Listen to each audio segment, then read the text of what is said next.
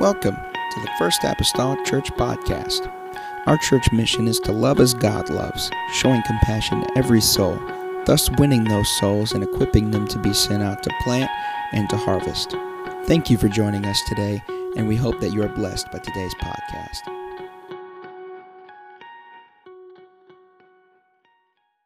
This morning, Mark chapter number 9 rather, not 4. Mark chapter number 9, and verse number 49, starting. And I'm aware of the time, and I'll try to be mindful of that. What one person said being mindful of the time doesn't necessarily mean that changes everything. It's just that you're aware of it. So I don't know. I'm joking. I will try to be mindful of the time. Mark 9 and verse number 49. We're going to baptize Maddie here at the end of service. Am I saying her name correctly? Yes, Maddie, at the end of service. I told her the only requirement for baptism is repentance. She says, well, I've repented, and we talked about repentance for a little bit. Amen. So we want to bury dead people in a spiritual sense. Okay, no one get the wrong idea. In a spiritual sense. Amen. Turn away from what we have known and turn toward the Lord. Mark 9 and verse 49, for the Bible says, for everyone shall be salted with fire, and every sacrifice shall be salted with salt. Salt is good, but if the salt have lost his saltiness, wherewith will ye season it? Here's where I need to go for our series here. Have salt in yourselves. These are the words of Jesus in 49 and 50. Have salt in yourselves and have peace with one another. And have peace with one another. This is part 4 of our One Another series.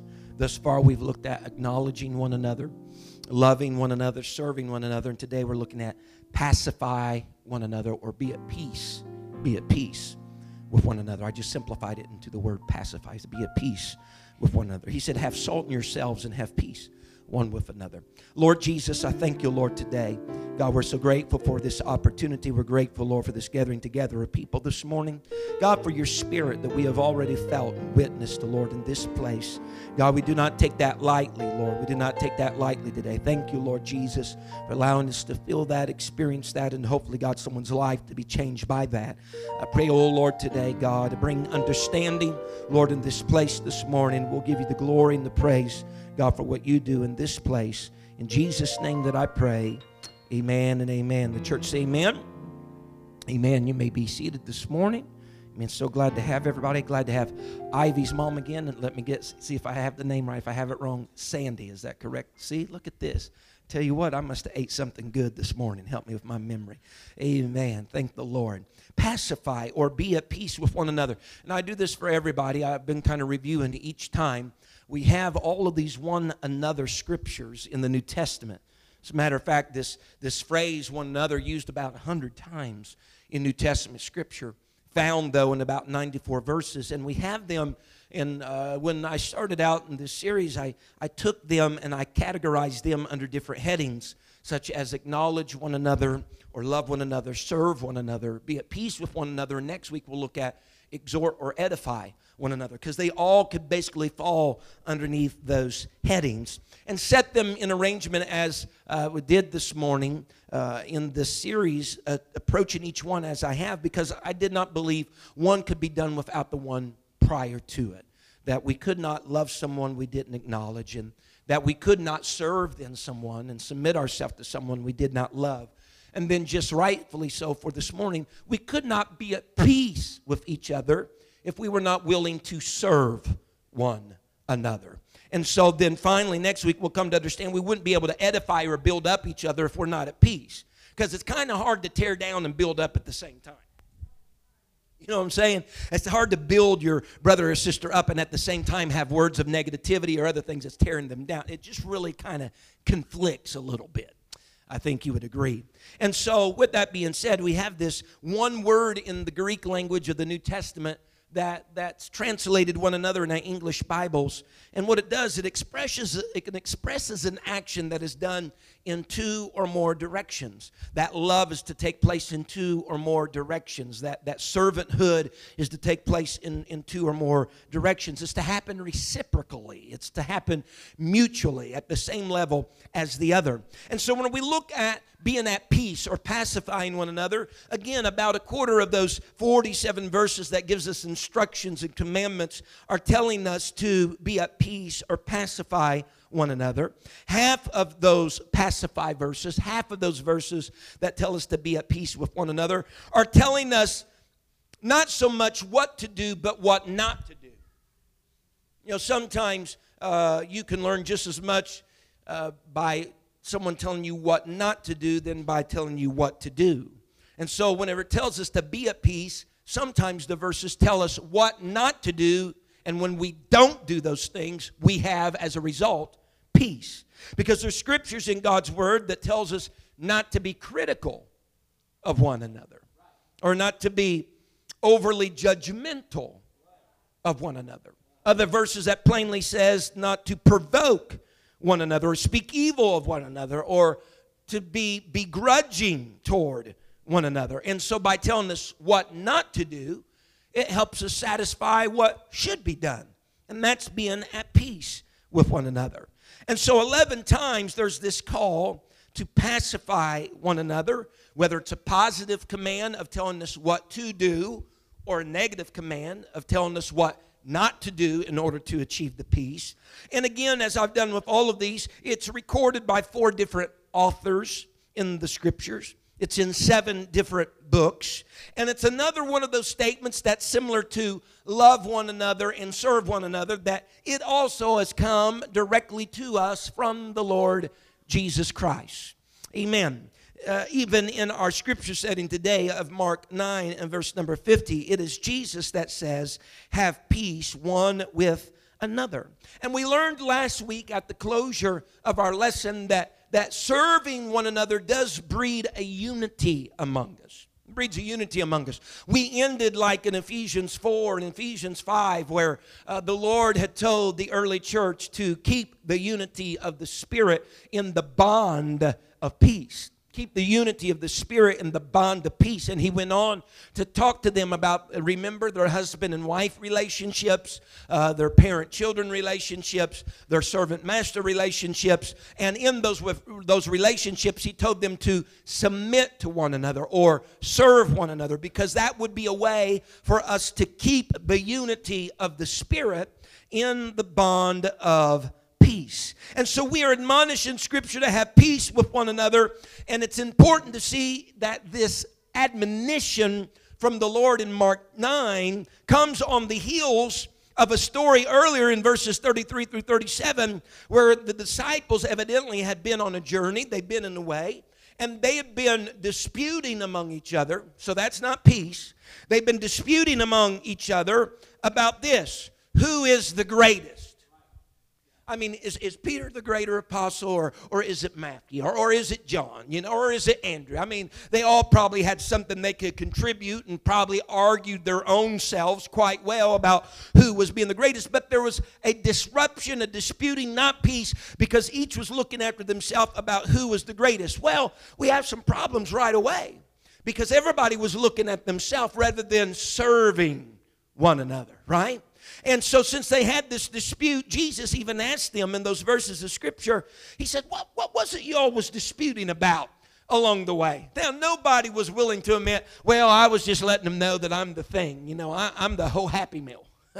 And an ice cream cone on top of that. Nobody wanted to speak up and say anything, but Jesus knew what had been going on, and he understood there had been disputing among them. And his answer to them, although they didn't have to say anything, he knew what was happening.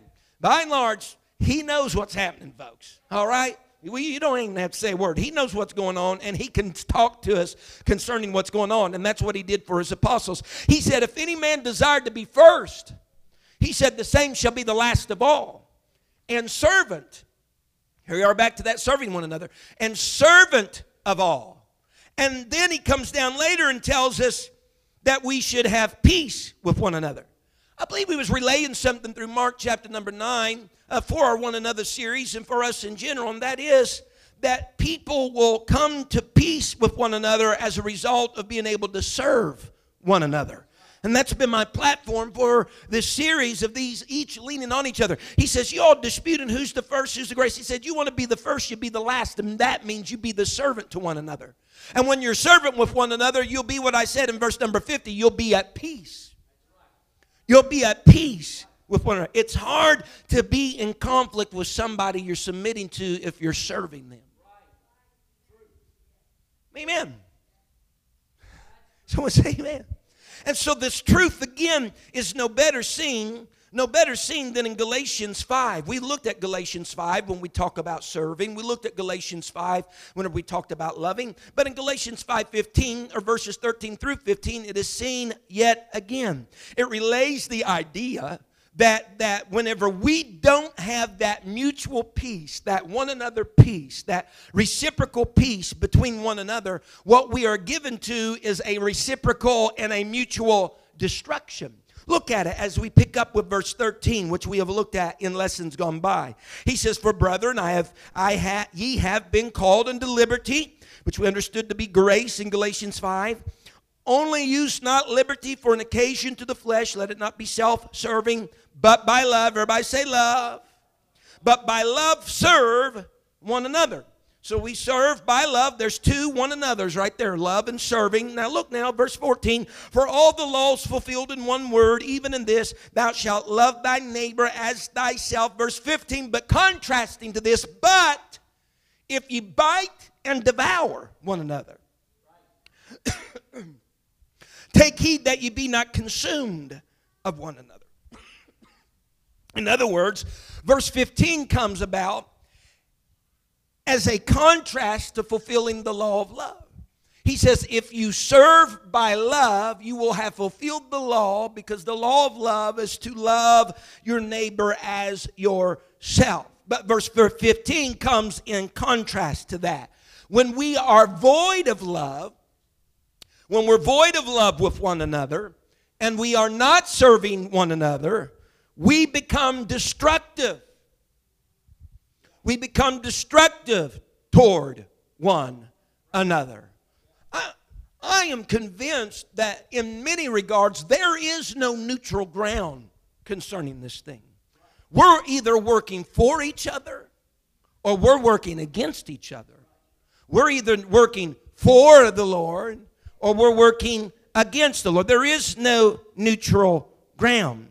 Amen. That's the reason why even, and I think it was in Mark 9 that time, even in Mark 9, that there was the scenario that there was a man that had cast out some type of unclean spirit by the name of Jesus. And the disciples said, Lord, said we're just letting you know this guy's casting unclean spirits out by your name, and he's not of us. He said, well, if he's not against me, then he's for me. Again, there's no neutral ground. There's no neutral ground in this thing. And so this concept of peace, the idea and the concept of peace was very essential to Judaism. Very essential to them even still yet today. We are admonished as any Bible believers to pray for the peace of Jerusalem, pray for the peace of the people and the city. Amen. The reason being is that peace was important to the relationships. Peace was important, amen, to them all throughout the scriptures. Peace, according to some of the Jewish sages, was the ultimate purpose of the whole Torah. Their own people say this, that all that is written in the Torah, which would have been the first 5 books of the Old Testament, all that is written in the Torah was written for the sake of peace. For the sake of peace, for it's very important to them. As a matter of fact, a common salutation among the Jews, and Brother Mason probably verify this, is shalom. Shalom. Amen. Now, shalom, you can look at the definition of shalom in their language, and it goes beyond just peace. Goes beyond just peace. Although one English translation of shalom is peace, it's not peace in the same sense as you and I think about peace. But it comes from a Hebrew root word that means wholeness. Wholeness. They say shalom whenever they meet each other. They say shalom whenever they depart from each other. It's wholeness. The Hebraic view of thinking concerning wholeness is this. It's the joining. Wholeness for them is the joining together of two opposites. They don't have to be similar things, but two opposite things that come together is shalom, is wholeness, or if you will, is peace. And that's the reason why, one of the reasons I should say, why they say shalom when they come together, when they greet each other, and when they depart. Because it's those two opposite things of going and coming that bring wholeness to their life, or if you will, peace unto their life. It's from my understanding, Brother Mason could probably elaborate on this a whole lot better than I, but in Hebrew, to ask someone how they are, can you do that? Can you say, how are you in Hebrew? There we go. See, I knew Ma shlomcha. That's exactly what I would have said. But from my understanding, whenever you ask someone how they are in Hebrew, they are asking them, how's your state of peace? How's your state of peace to a certain, am I right now? How's your state of peace? Because it was vitally important to them as a people, the people that was God's people, that there would be such a state of wholeness or peace of mind. Now that doesn't mean we are similar on everything, but that means we can take our differences and we can join them together in agreement and bring wholeness.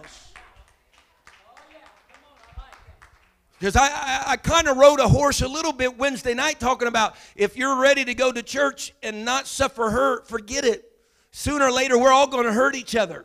From the pastor on down to whomever, everybody's going to hurt one another at one time or another. But peace isn't about us just all the time seeing eye to eye, but it's about us taking our differences, joining them together, and having what truly scripturally is peace or wholeness in the Word of God. Amen. So having peace with one another is wholeness with one another. We're all a part of the same body. Amen. We're all a part of this same body. So in addition to serving, Jesus told them how to successfully have peace with one another. He advised them by this. He says, if you want to have peace with one another, note in Mark 9:50, he advised them then that they have salt in themselves. So what he said, can you bring Mark 9:50 back up for me, please, real quick? Look at it. He said, have salt in yourselves and have peace one with another. It's like Jesus is saying this, if you'll get salt, if you'll have, and we'll explain this in a bit, if you'll have salt in you, you'll have peace between you. If you have salt in you, you'll have peace between you. Now, we all know about salt, don't we? Some of you are supposed to be keeping away from sodium. I all know about salt. Salt used sometimes for seasoning food, and someone says, I hope there's some salt on the table. Sometimes used as a medicine, used as a preservative. However, in our text today, amen, salt was used for sacrifice. That was referenced in our text, speaking about every sacrifice in verse 49 shall be salted with salt. It was used for sacrifice. As a matter of fact, according to the Old Testament law, every sacrifice was to be salted. None were to go without it. Leviticus 2 verse 13 bears this out. It says, in every oblation of the meat offering shalt thou season with salt. Neither shalt thou suffer the salt of the covenant of thy God to be lacking from thy meat offering. With all thine offerings thou shalt offer salt. It was customary in that day, that whenever two people come together to make a covenant, that covenant was verified, or that covenant was ratified by the parties entering into it eating bread and salt. Bread and salt. Because salt had this symbolic symbolism of being pure, of being a preservative, of being incorruptible in quality. And so for two parties to come into covenant, might I even say two opposing parties. Here we go again. Two opposing parties coming together in covenant, or coming together in peace. The wholeness of them coming together was recognized by salt being a part of that meat offering, or a part of that covenant. So in the sacrificial system, just stay with me, sacrificial system of the Old Testament, salt was required. That salt illustrated, if you will, the wholeness or the peace of God and of his people that he had between them and himself. Amen. Salt, whenever it came into the picture of sacrifice, it did not come directly from that offerer per se, but it was every member of that congregation that brought salt, not just the times when they brought sacrifice, but they just brought salt, and they had a storehouse in the temple of God that was known as the salt room. Yeah, they had a storehouse in the temple of God that was known as the salt room, and that's where the salt was kept so that every offering could be salted. What I'm trying to convey is this: peace, or this idea of wholeness, was so important to God and his people. They said, we're going to make sure we have a room within the temple that has a salt room, amen, that can indicate every covenant that we make with one another or with God can be whole, can be peaceful, can be the interaction of our lives together with if you will, a large amount of peace among us. Someone say amen. So salt in the Old Testament was literal for sacrifice, and Jesus is saying in the New Testament, he's saying, listen, he said, you yourselves must be, salt must be in you. You're now, you, as Hebrews says, you are a living sacrifice. And as the Old Testament sacrifice could not be without salt, you, as Hebrews says, a living sacrifice cannot be without salt. He says if salt will be in you, it will be then essential to the peace that you have with me and with each other. Now, how so? Consider Colossians 4 in verse number 6. I'm trying to be mindful here. Colossians 4 in verse number 6. It says, let your speech be always with grace, seasoned with, what does it say? One moment, I got to get on the horse and ride it because I got the music for it. Seasoned with salt, that ye may know how ye ought to answer every man. Case in point, he said, let your speech be with grace and seasoned with salt. Probably one of the main instruments in keeping or disrupting peace among us is our mouth.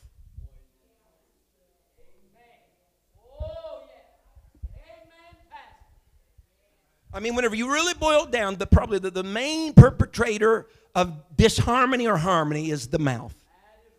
It can either keep peace or it can cause disruption. In so much that Paul tells those of Colossae, the church of Colossae, he said, let your speech be with grace and seasoned.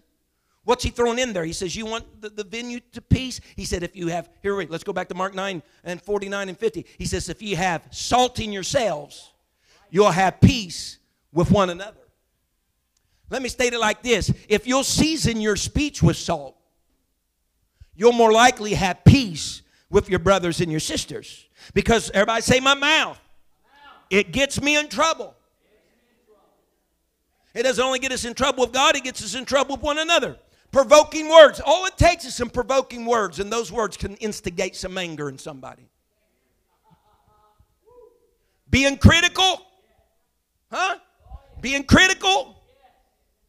So it might be a body language, but sooner or later it's going to fly out your mouth.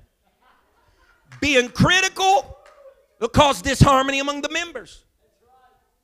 Being judgmental, cause disharmony among the members. I knew this peace lesson was going to be more difficult. Look at 2 Samuel chapter number 10. And I'm not sure if I did or not, Brother Zach. 2 Samuel chapter number 10 and verse 1 through 5. I want to read it to you. I want to read this to you. This is just, look how this happens with our mouths. And it came to pass after this that the king of the children of Ammon died, and Hanun his son reigned in his stead. Then said David, I will shew kindness unto Hanun, the son of Nahash, as his father shewed kindness unto me. And David sent to comfort him by the hand of his servants for his father. And David's servants came into the land of the children of Ammon. And the princes of the children of Ammon said unto Hanun, their lord, thinkest thou that David doth doth honor thy father that he hath sent comforters unto thee? Hath not David rather sent his servants unto thee to search the city and to spy it out and to overthrow it? Wherefore Hanun took David's servants, shaved off one half of their beards, cut off their garments in the middle, even to their buttocks, and sent them away. And when they told him to David, he sent to meet them, because the men were greatly ashamed. And the king said, tarry at Jericho until your beards be grown, and then return. Now look at this, folks. This is a story. In the previous chapter, in chapter number 9, David has just shown kindness to Mephibosheth, a man honoring his covenant that he made with Mephibosheth's father Jonathan.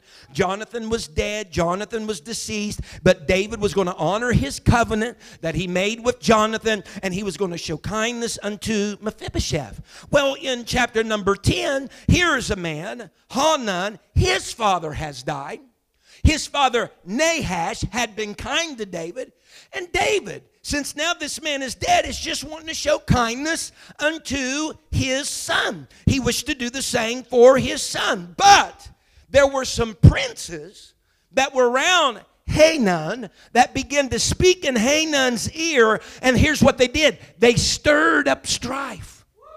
They said, Hanun, do you really think David is coming and sending servants to be a comfort to you? I'd rather think that they're coming to spy out the land and try to do you a disservice. In other words, these people had wrongly interpreted the actions of David, of what he really was going for to bring comfort. And by using their mouth, they stirred up where there would have been peace. They stirred up disharmony and strife. And before the day was over, they had a war on their hand. I'm telling you, these two bodies of people are going to war when it was really just a peaceable matter. But because somebody's mouth got involved, David was really sending servants to show kindness. He was really sending servants to show some comfort to this man that has lost his father. But because somebody's mouth got involved, instead of going there with comfort, they went away with shame and were going back now with a sword and a shield and their armor on, and they're going to do battle because somebody couldn't keep their mouth shut.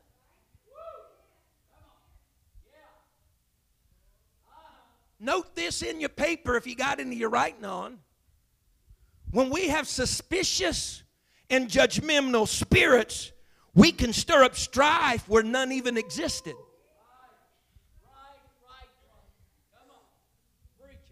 Could you imagine how appalled David must be? Man, he sent those boys out with good intent, and when they come back home, he realizes he's going to have to get ready for war. Amen. And so here is the key for us today. One way that we can abstain from being overly critical or overly judgmental is to be more understanding. A good way to combat being critical is try to be more understanding. Because sometimes you are seeing on the surface only a part of the story, and there's another part that's not on the surface. There's another part of it that's not on the surface that you're not privy to, but you're just picking up everything you can pick up with your eyes, everything you can pick up by observation, and you're ready to let your lips get loose concerning what you're observing when you might not know the motive or intent behind what's taking place, because that's not something that's being shown right now.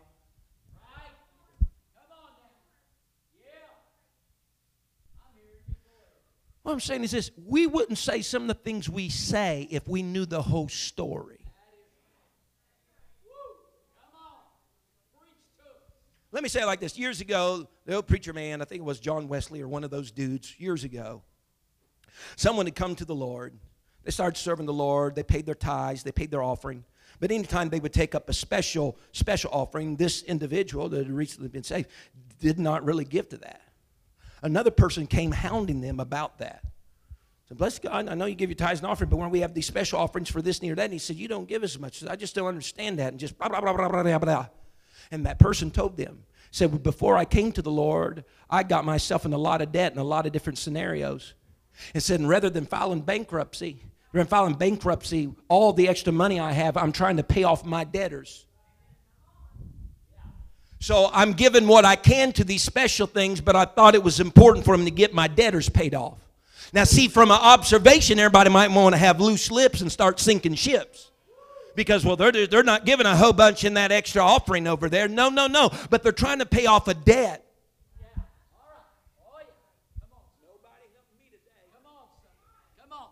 Amen. And so you might retract what you'd say if you knew the whole story. If you knew the whole story. 1 Chronicles 22 and verse 9. The Bible says, behold, a son shall be born to thee, who shall be a man of rest. Speaking to David. I will give him rest from all his enemies round about. For his name shall be Solomon. And I will give peace and quietness unto Israel in his days. Verse 10, and he shall build a house for my name, and he shall be my son, and I will be his father, and I will establish the throne of his kingdom over Israel forever. Here's another reason why we need peace. Because David, prior to Solomon, his son, David was known as a man of war. David was a man that has shed much blood. He had been involved in several battles. He was constantly fighting, as though it were. I mean, just about time he gets finished with one battle, it seemed like another one was standing in line to fight. And of course, by doing that, there was a gaining of land, but he's constantly fighting. But since that's the case, David really didn't have great opportunity to build the house of the Lord. Because he's all the time built in fighting. He's always given his time and attention to disharmony. And so he couldn't build the house of the Lord. But he told David, he says, I'm going to give you a son. I'm going to give you a son. Your son's going to have rest. I'm going to give him peace. And as a result, he's going to build the house for my name. Solomon was able to build a house for the name of the Lord because Solomon had peace during the time of his reign. He was able to develop the kingdom. He was able to build the house of the Lord due to the peace that he had among other people around him. What I'm saying is this, it's hard to build the house of God when there's a bunch of bickering and fussing and animosity. David couldn't do it in this generation because he's all involved in fighting. But Solomon could because he had peace. So we need to be at peace with one another because this thing can go on a little further. If we'll just get over our isms and schisms, we can focus on what needs to be focused upon. Amen. So peace is important to building a church.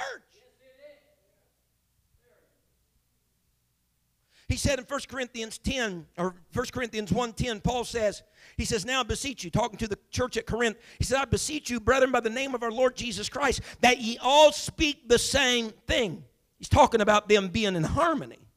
And that there be no divisions among you, but that ye be perfectly joined together in the same mind and in the same judgment. Again, he's talking to them being of the same mind. He's wanting them to be in harmony. Speak all the same thing. Be in harmony with one another. What's he talking about? He's talking about wholeness. He's talking about peace. Amen. Peace. He said, let there not, and just to show us what he meant, because he talks about the opposite side. Don't let there be divisions among you. So he's telling us what he's really getting at here. He don't want there to be division. He wants there to be unity. He doesn't want there to be disharmony. He wants there to be peace. He doesn't want there to be this faction over here and that faction over there. He wants there to be a body joined together for the purpose and the work of the Lord. And he's talking to a church. Now, so our mouths get us in trouble. A very good story. I won't go through it all, and this is going to be an abbreviated lesson maybe today, but just to show you how that can happen, 1 Samuel 25 is probably maybe one of the prime examples of how our mouths can work for us or against us. In 1 Samuel 25, the story is about Nabal and Abigail, and once again, David is thrown in this story as well. But in 1 Samuel chapter number 25, David is sending some of his servants, some of his men to Nabal. And he's hoping to get some type of reward or kickback from Nabal, because all the time that Nabal had his flocks here and there, David's men were in the area and basically serving as a protective line. They were serving as a protective line or protection for the sheep of Nabal. And so now that season is over, and David's just sending word by his servants, hey, we were there the whole time your sheep were grazing over here, and we were protection for them. Nabal, he was picking up on the courtesy, but he wasn't wanting to do anything about it. He did not do anything for David and his servants, although they had done this great thing for them. And so the Bible tells us in 1 Samuel 25 and verse number 10, I want to see verse number 10, and I can read it. You don't have to see it on the screen if you don't want to. And Nabal answered David's servants and said, who is David? It's already strong. And who is the son of Jesse?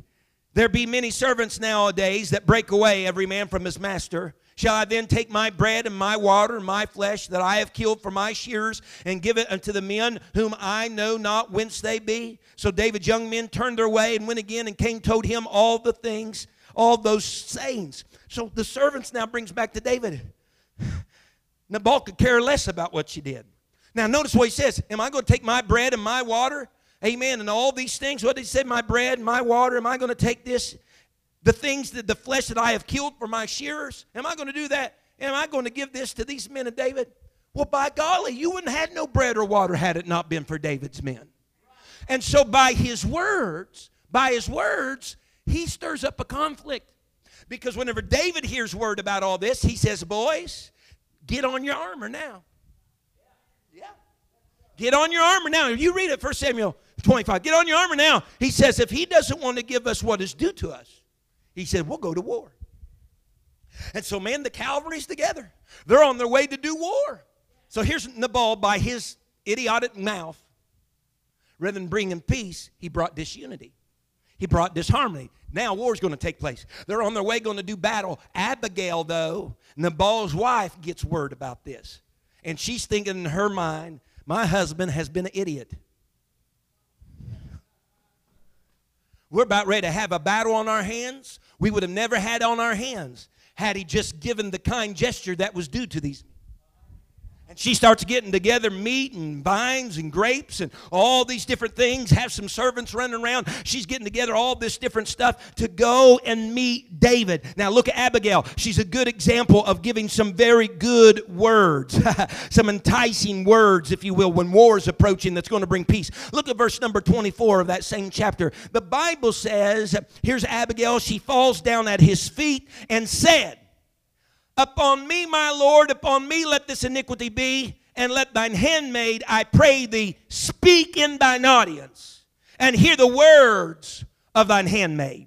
Let not my Lord, I pray thee, regard this man of Belial. She's talking about her husband, even Nabal, for as his name is, so he is. Nabal is his name, and folly is with him. But I, thine handmaid, saw not the young men of my Lord, whom thou didst send. And so she comes and she speaks to David and she gives these gifts. All right, she gives these gifts unto David. Look at verse 28. I'm skipping through. Look at verse number 28. Look at her request now. Abigail's request. I pray thee. Here she's still with her word. She is being persuasive. With her word, she is bringing a war to an end that's not even started. She prays thee. She says, forgive the trespass of thine handmaid. For the Lord will certainly make my Lord a sure house, because my Lord, she's speaking to David, you, David, fighteth the battles of the Lord. Evil have not been found in thee all thy days. My husband has misinterpreted you, God. My husband has taken for granted for what you did, and with his mouth he stirred up a war. But if he can stir up a war with his mouth, by my mouth I'm going to bring peace to it. Honey, if we get ourselves in trouble by opening our mouths when we shouldn't, and it stirs things up among the members of the congregation in the church, then by God, there's enough life and death power in the tongue that also by our mouths we can bring peace, we can bring harmony, we can bring unity back to dissettled situations. If we pacify or be at peace one with another. Amen. And one way that we do that is the way that Abigail did it. She said, hear my words, but more plainly in verse 28, she says, forgive. Forgive.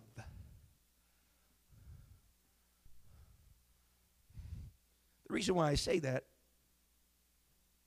is because forgiveness is a way.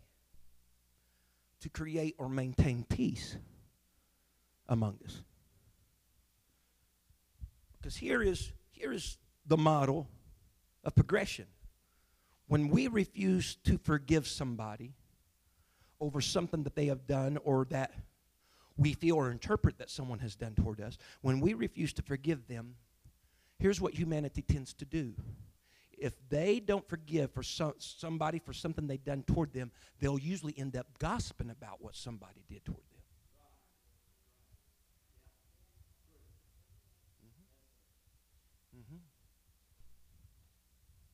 And whenever that happens, we spread whatever injustice may have been done to us.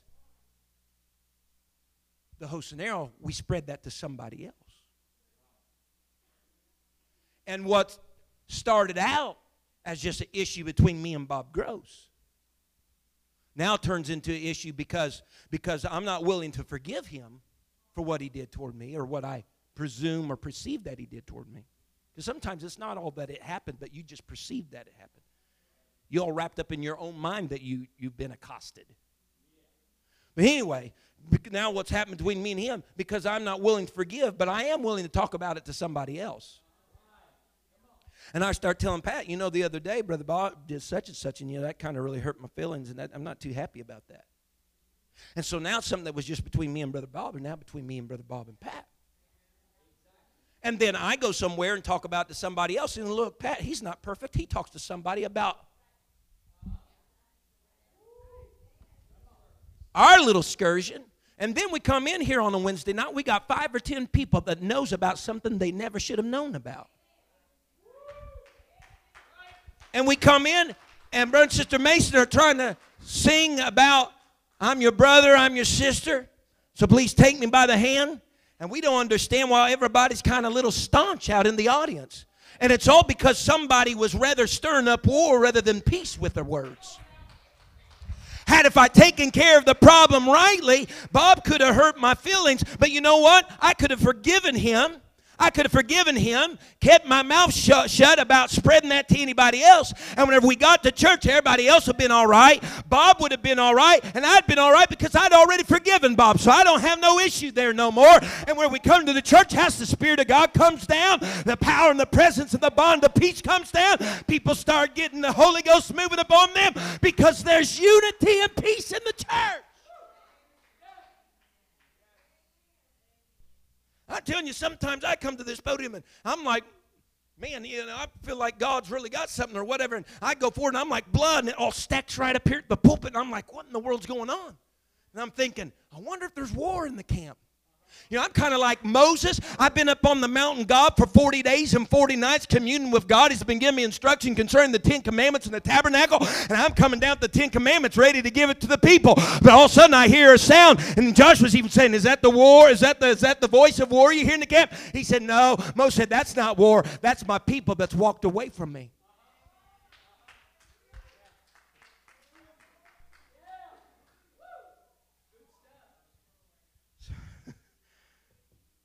God bless you. Amen. So peace, forgiveness is necessary. Forgiveness is a way that peace comes in the body. It's necessary for peace. Words of forgiveness can bring harmony. Words of forgiveness can at times even facilitate reconciliation. The Bible says in Ephesians 32, I am, folks. Ephesians 4 and verse 31. Look at this. What Ephesians 4 is talking about, this was the old man. This was the old man. This is who you were. Boom. You've been born again in the water and the Spirit. You have put on the new man. This is who you were. This is who you are. This is what was. This is what is. And so that's what we see in these two verses, 31 and 32. 31 is what was. 32 is what should be, what is. He says, let all bitterness and wrath and anger and clamor and evil speaking be put away from you with all malice. Was. Verse 32 is. Be ye kind one to another. Tenderhearted. Forgiving one another. Even as God for Christ's sake hath forgiven you. I'll comment on that in just a moment. Again, we see this in Colossians 3 verses 13 through 15. Again, if you read Colossians 3, it's the old man versus the new man scenario in context of Scripture. He says in verse 13, forbearing one another and forgiving one another. Colossians 3:13. If any man have quarrel against any, even as Christ forgave you, so also do ye. And above all these things, put on charity. Man, you see how Scripture constantly winding this serving and this loving and this peace and all this stuff together? He says, above all things, he said, put on charity, which is the bond of perfectness. Look at 15. And let the peace, and let the peace of God rule in your hearts, to the which also you are called in one body, and be ye thankful. Now, it's talking about this forgiveness thing. Even as God or even as Christ forgave you, so also do ye. We've seen this. This is very similar to loving one another, very similar to serving one another. Remember, you're supposed to love one another even as Christ loved you. You're to serve one another even as Christ washed their feet. They were to wash each other's, remember? And so here we are again with forgiveness, a peace avenue. Even as you have forgiven, as you forgive one another, forgive as he has forgiven you. So there's the standard again, even as he. So as he has done to you, you do to others. You know, the golden rule of Scripture, they say, do unto others as you would have them do unto you. Well, here's the other golden rule of Scripture. Do unto others as he has done unto you. He's loved you, love them. He served you, serve them with the same degree. He's forgiven you, forgive them. Amen.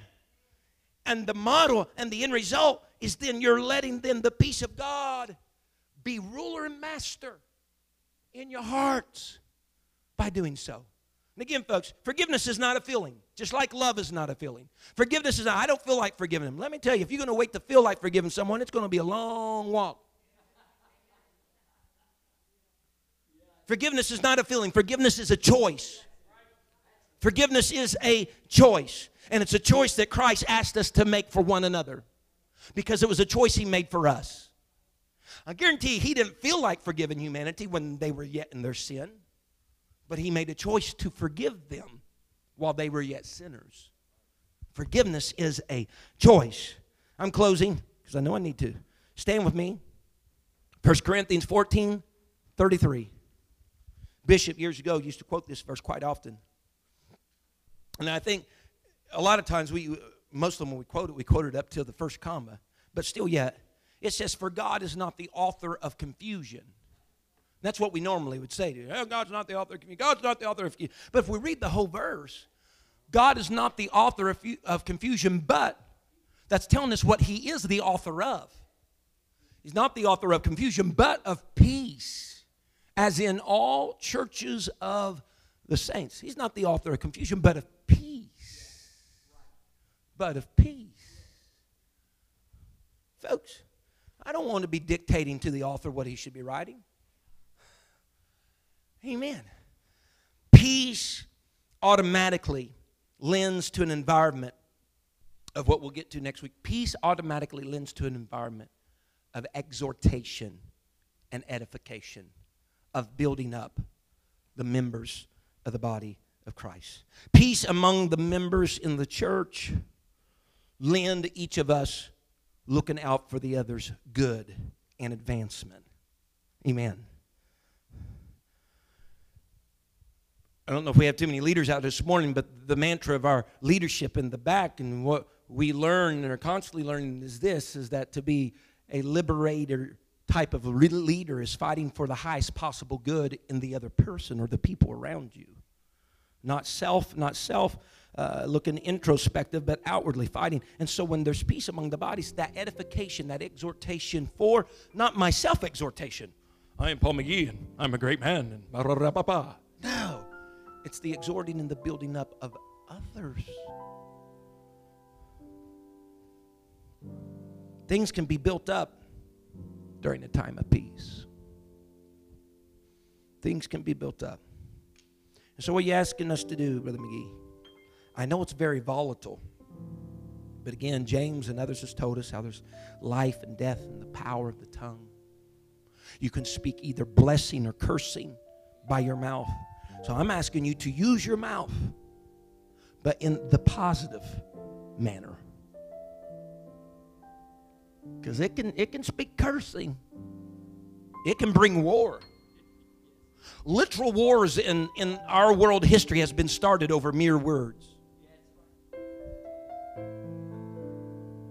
But isn't it amazing that it's usually then words that brings ultimately that harmony again as well? Treaties, things pinned on paper. So the choice there lies within our laps. You can use your mouth for life. You can use it for death. You can use it to build up and exhort. You can use it to tear down. But if you'll, as a living sacrifice, back to Mark 9, as a living sacrifice, if you'll get salt in you and your speech to be seasoned with salt, then you'll have peace between you and others.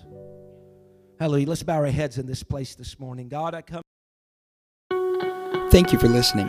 If you would like more information about our services and activities, you can find us on Facebook, Instagram, and Twitter with the username FACMC. Again, that's FACMC. Thank you, and have a blessed day.